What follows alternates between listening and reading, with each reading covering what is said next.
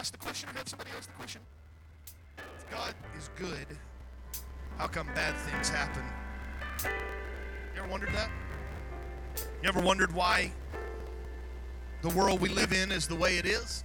I want to preach a little bit about that, and not exactly sure at what direction we'll take it. There's a myriad of different places that we can end this sermon. I want to invite you on a journey, if you will. It's going to be a fairly familiar journey, but perhaps somewhere in the midst of it, we can find a new truth or find something you hadn't thought about before and realize the depth of what God has. If you have your Bibles, and I sure hope you do, Genesis chapter 1, and you can be seated because I'm not going to necessarily read a portion of Scripture in my beginning. I'm going to kind of just tie all these Scriptures in as we go and sort of walk this path. But the Bible says, Genesis chapter 1, verse 1, in the beginning, God created the heavens and the earth. It was without form and void. And the understanding is that it was chaos. It was darkness. It was out of order. It had no life-sustaining capabilities. There was nothing that would cause you to desire what was there. It was just formless, chaotic void. And there in the middle of it, God begins to speak. Let there be light. And there was light. The interesting thing is the light that was there seemingly had no source.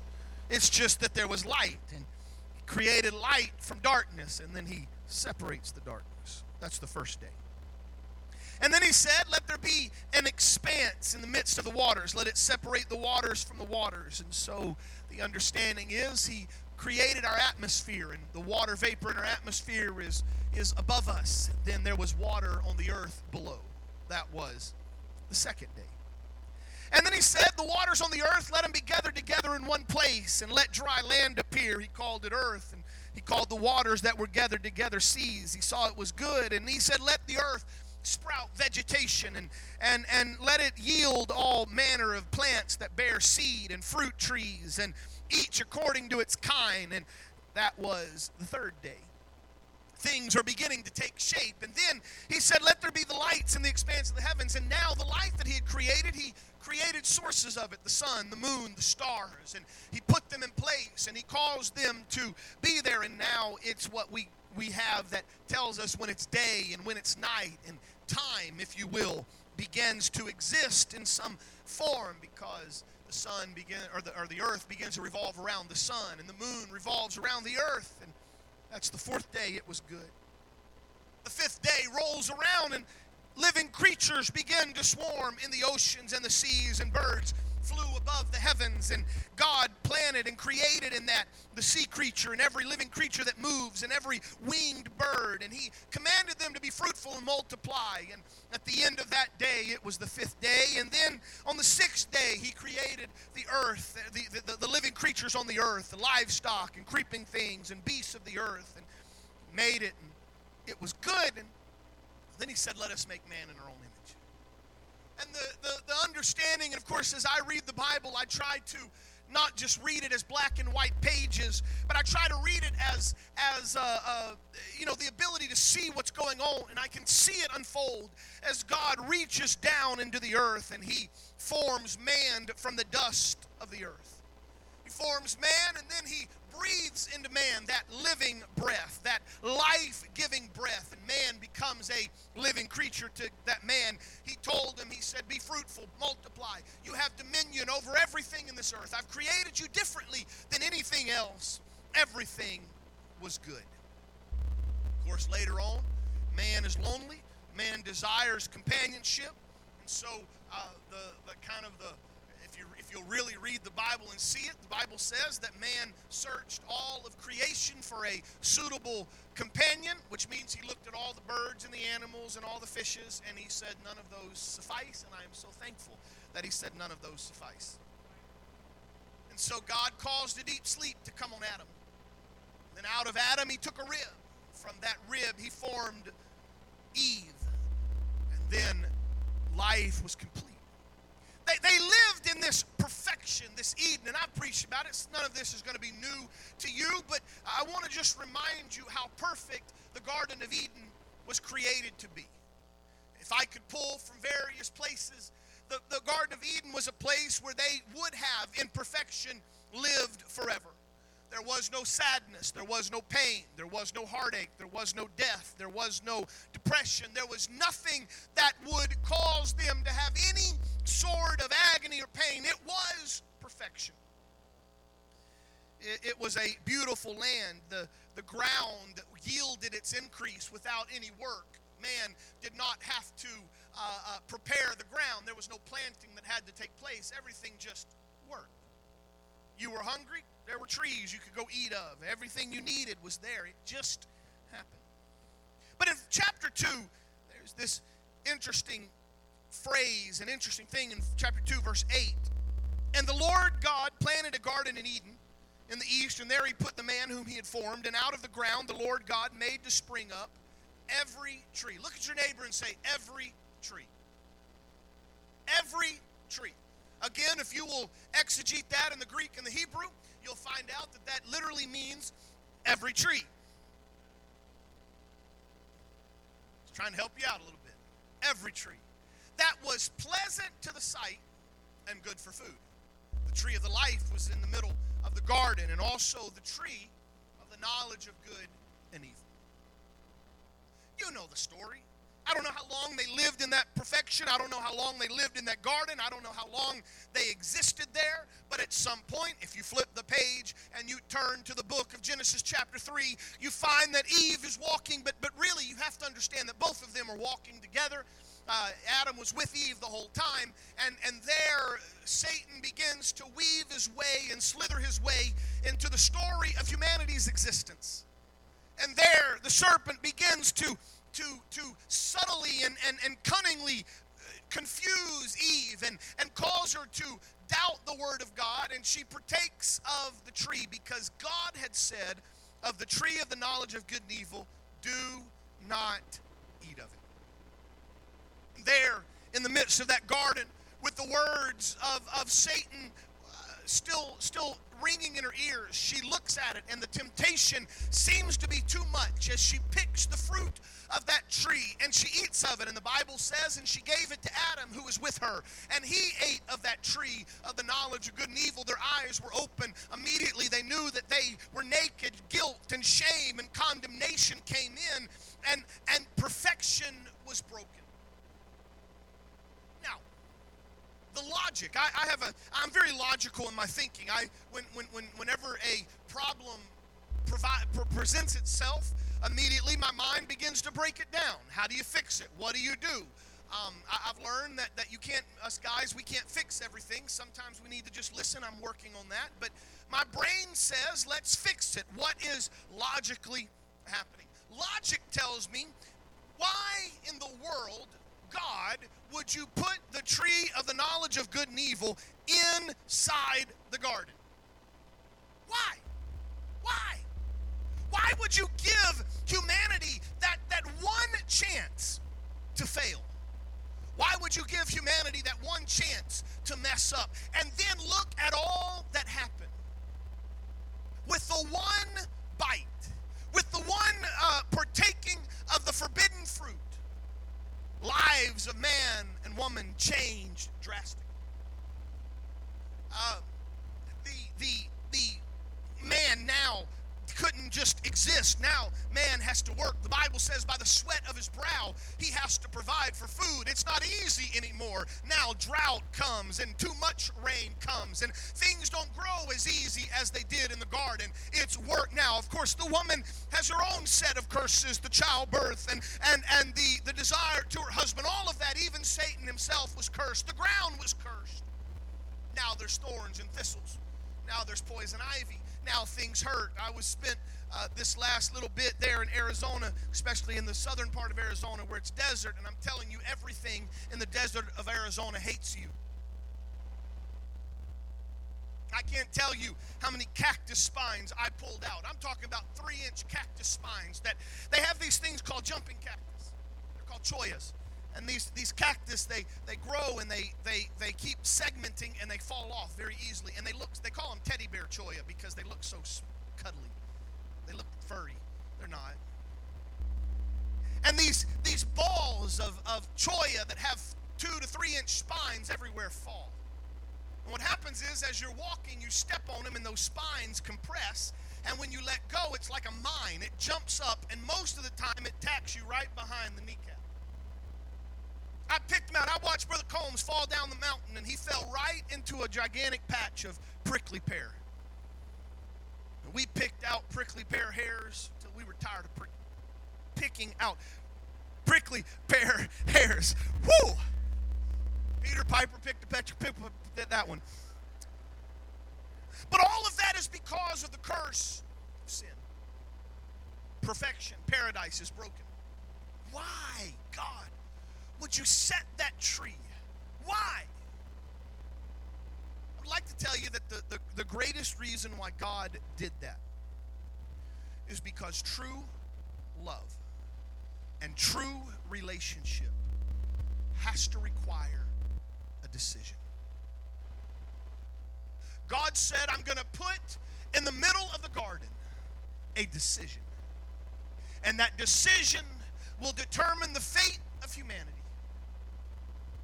Because the Bible says, if you love me, keep my commandments.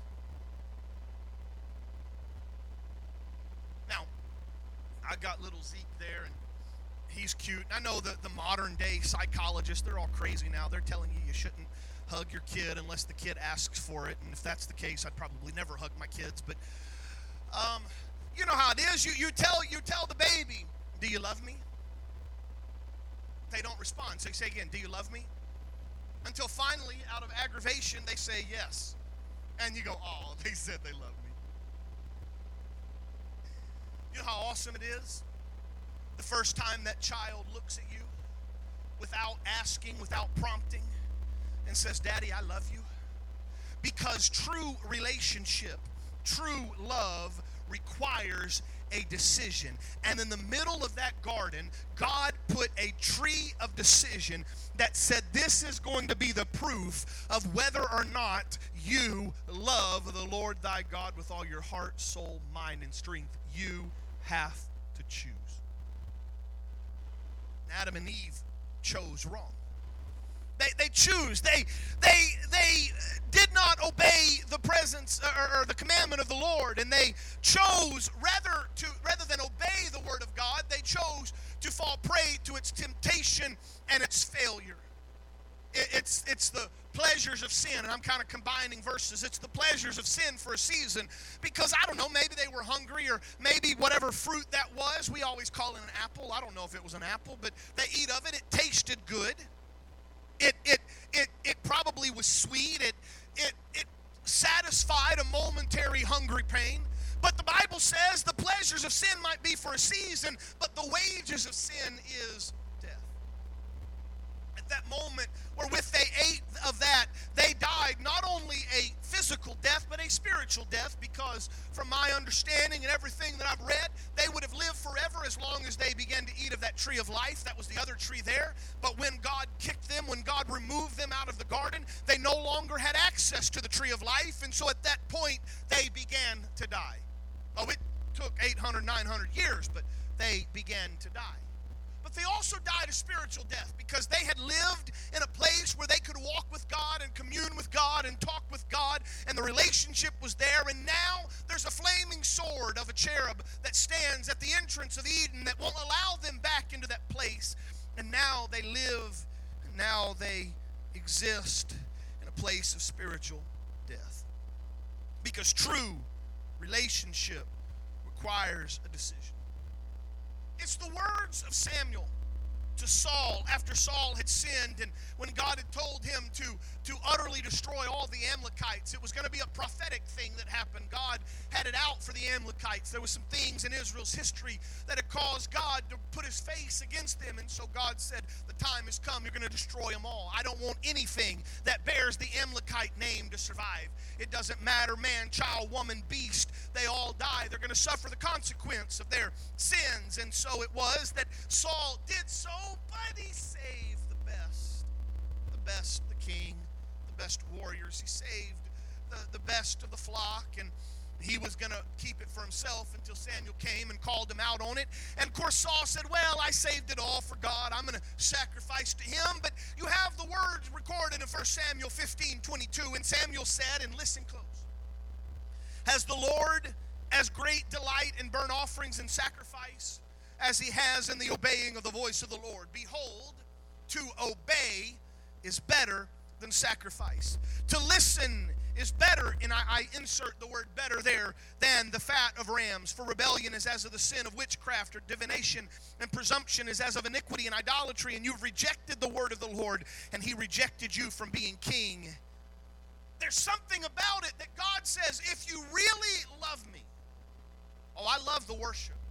I love the sacrifice. I love the dance and the shout and the praise. He says, but what shows me you really love me is obey my commandments. David sort of pulls on this in his repentance prayer of Psalms 51, and I'm not going to go through it all, but he says to it, he says, create in me a clean heart, renew a right spirit within me. Don't cast me away from your presence. Don't take your Holy Spirit from me. Restore to me the joy of your salvation. Uphold me with a willing spirit. But then he makes the statement, you don't delight in sacrifice, or I would give it. You're not pleased with a burnt offering, the sacrifices of God, or a broken spirit, a broken and contrite heart, oh God, you won't despise. David realized that you sometimes can't worship your way back into relationship. You have to obey. So David repented. It's the tree of decision that mankind has that truly tells the tale. Are you in relationship with him? Every relationship requires a decision. If the Garden of Eden, if I could call that the old world, if the Garden of Eden was perfection, if the Garden of Eden was perfect and beautiful, and everything worked together and everything fit so perfectly, then now we see the world is ruined and marred by sin. Everywhere you turn, there's dysfunction, there's hurt, there's pain, there's agony, there's sickness, there's abuse, there's all sorts of sin. And the reason we have that, just to answer that question, is because God gave man a choice. I don't have time to get into it, but I would just tell you that almost all of our, now some of it is just life, okay? When God allowed life to just go, and there's no longer the protection that was there in the Garden of Eden, when God allowed life to go, you're going to get old. And I'm learning that. You get old. And as you get old, things don't work the way they used to work. Things hurt. So some of it is just plain and simple, we wear out. Our bodies wear out, and so some of the sicknesses and some of the things that we have is not a sinful thing. It's just we're wearing out. Our lives are not as blessed as they were there in the Garden of Eden, but it was because of a decision. But the pain and the suffering and the agony, it's because of the decision. And from that day on, God has still allowed in the hearts and the souls of each human born the option for them to make a decision. You heard just briefly Brother Eves talk about that decision he made. All of you have a place where you've made a decision. And those decisions that you make, they don't only affect you. Did you catch that? Eve and Adam's decision to eat of the fruit did not just affect them. It affected their children. If the Bible, Jesus' own words, he says, here's the greatest commandment. Love the Lord thy God with all thy heart, thy mind, thy soul, thy strength. The second greatest commandment is love your neighbor as yourself.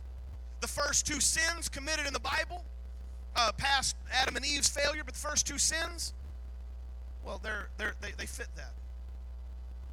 Adam's sin, I didn't love the Lord thy God with all my heart, my mind, my strength, and my soul, because if I did, I would have chosen not to eat it. And then the second sin would have been Cain and Abel, and Cain killing Abel, and that's certainly not loving your neighbor as yourself. And so now you have it, and in fact, just to be fair, while I was in Arizona, I was able to go to a youth conference that was there in Tucson, and Brother Mark Brown was preaching. And he told an incredible story, and he was bringing it out from Seth's understanding. And he began to talk about how Seth, one day Adam and Eve would have had to tell Seth how perfect it would have been. And Seth would have looked at his dad and said, why in the world did you leave that? Because every decision we make affects. There are children, and I hate it, and it's sad. There are children that are abused and children that are living in lives that they ought not be living. And you say, God, why do you allow them to do that? The answer is because God gave us the power to make a decision. And so today, everywhere you turn, dysfunction. Satan, the prince and the power of this domain, of this world, has free reign. But in the middle of this busted and broken paradise stands another tree. A tree that the fruit that hangs on that tree is not all that pleasant to look at. The fruit that hangs on this tree is not all that great. In fact, in the world's eyes, and even God's own word would say that anything hanging on that tree would be cursed. But that tree that hangs there in this day and age still requires a decision. Because on that tree hangs a Savior. On that tree hangs one that says, whosoever will come unto me, I will give them rest. Whosoever will choose me, I will choose them. And it doesn't make a whole lot of sense. In fact, if we're going to be fair and we ask in the Garden of Eden, God, why would you put that tree there to tempt mankind? The Jews would ask the same thing, Lord, if this is going to help us, why would you put this kind of tree in this place today? But the reason is that tree requires a decision. It's John chapter 3, verse 5, and all of that. And again, Brother Eves mentioned it and pulled on it. And I was saying, hey, stop. I'm going to preach that. Don't go no further. Nicodemus comes. What must I do to inherit eternal life? Notice that the Lord didn't say, well, here you go. Let me just hand it to you. He said, well, Nicodemus, it requires a decision. Except a man be born of the water and of the Spirit, you cannot enter into the kingdom of heaven. That's a decision. You and I have to come to a place where we make up our minds. What are we going to do? And here's the thing. I begin to, and I know, and I preach it, and probably I would say at least once a week, I mention and preach Acts 2:38, and I do not apologize for it one bit. It seems that every time we come to church, there's usually someone that is in desperate need to hear one more time the gospel of Jesus Christ, to hear about Acts 2:38, to hear what it means to be saved, for them to make their own decision. And if today there's one of those, and you might be here, and then you look around and you see a whole group of people. Maybe let me talk to all you saved, sanctified folks. You're saying, well, man, pastor's preaching this again. Can I help you out what your response ought to be? Preach it.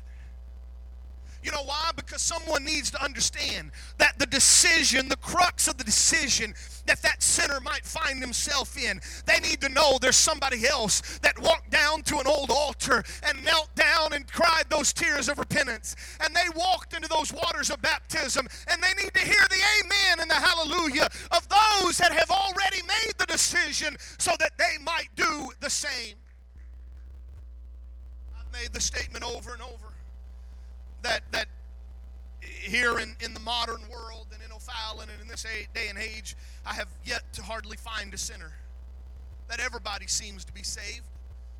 I've used talked to them. They can walk out of a bar with a beer in one hand and a joint in the other hand, cussing and cursing, and they're ready to go to heaven. But it was just a few days ago as I was reading and studying that God prompted me that the book of Acts, chapter 2, which contains the first revival message ever preached. This church that was birthed on the day of Pentecost when 120 gathered into the upper room, and there they worshiped and they prayed and they interceded until the Holy Ghost fell. And when they began to speak with other tongues as the Spirit gave them utterance, there were dwelling in Jerusalem, there were there devout men from every nation in heaven, because it was the feast of Pentecost. And so they came. They were serving. It was a religious feast. And God reminded me that the book of Acts chapter 2 was not preached to quote-unquote lost people, but it was preached to saved, if you will, people.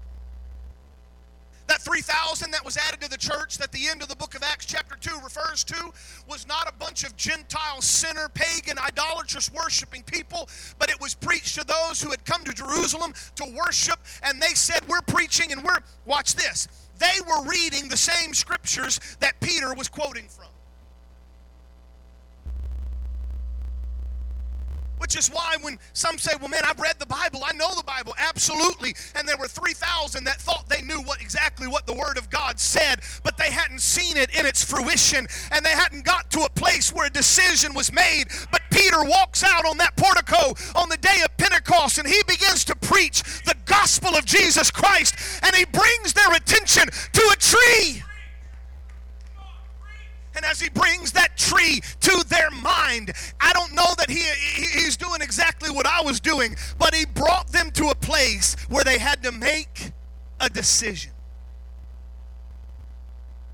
Somewhere, perhaps in the back of the crowd, somebody hollers out, men and brethren, what should I do? There was a decision made. I'm convinced that not everybody that day made that decision. The Bible tells us up to 3,000 were added to the church. They received the Holy Ghost. They were baptized. But I'm convinced that was not the whole crowd, because anywhere there are people, there will be those that make a decision for, or by their not making a decision, they have effectively made a decision against. What do we do? Peter said unto them, Acts 2:38. Let me say it. Let me quote it again. Peter said unto them, repent and be baptized, every one of you, in the name of Jesus Christ for the remission, the removal of your sins, and you shall receive the gift of the Holy Ghost. For the promise is unto you and to your children and all that are afar off, even as many as the Lord our God shall call. But the understanding is you have to make a decision. The Bible says the cross is foolish to those who don't see it for what it's worth. It was a stumbling block to the Jews. They couldn't get over it. It was, if Genesis chapter 2 and 3 tells us that the fruit of that tree looked good and it looked perfect and it looked good to eat, the tree of Calvary has a fruit that doesn't seem to be as tasty. I was reading in my daily devotion. I've told you many times how I read the Bible. And I was reading just recently where Jesus said, unless you partake of my flesh and unless you drink of my blood, and I put myself right in there, and you had to know they thought he had absolutely lost his mind. The God's law, Moses' law said you don't eat the flesh with the blood. So now they're trying to resurrect all of that. How does it fit? And it didn't make sense to them, but Jesus was telling them it's going to come to the place where you're going to have to make a decision. It's that centurion, after they pierced the side of Jesus and blood and water flowed. After Jesus had heaved one last breath and said, it is finished. It was that centurion that looked up and something began to click in his mind. And he said, surely this is the Son of God. Because he began to put some pieces together. This tree requires a decision. But I'd like to tell you today that in the world that we live in, this decision is not seemingly so easy to make. Because this decision simply requires obedience. You have to repent. You have to be baptized. You have to be filled with the gift of the Holy Ghost, and there's so many that will balk at that and question that, and do I really need to do that? Are you sure that's what it means? But I hear the words of Samuel recording the voice of God speaking, saying, obedience is better than sacrifice. And if you truly love the Lord your God, you will obey his word. It's the mark of true love. It's the mark of true relationship. You can say, I love you all you want. You can give all the accolades. You can give all the worship you want. And I'm sure Adam and Eve did that. The Bible indicates that they walked with God in the cool of the evening. The Bible indicates that they had that relationship, and I'm sure when everything was perfect, it was very easy to lift up their hands and say, I love you, God. It would have sounded wonderful. It would have sounded awesome. But their worship had a hollow ring because they had not yet come to a decision. And when they found themselves around that tree, their worship paled because the decision they made spoke louder than every sacrifice of praise. And I'm here today to tell you that you can say you love God with all your heart, your soul, and your mind, and your strength. But the true test of your love only comes when you obey and you make that decision. A poem records, it's unknown, I could not find out who wrote it. At the crossroad, I encountered a man on the road of life, so sure of himself, so convinced he was right. He had his religion, but he didn't know God. Though he had eyes, I thought it rather odd that he could only see what he wanted to see, so blind to the truth that would set his soul free. The man charged ahead, unaware he was lost, until he encountered a man on the cross.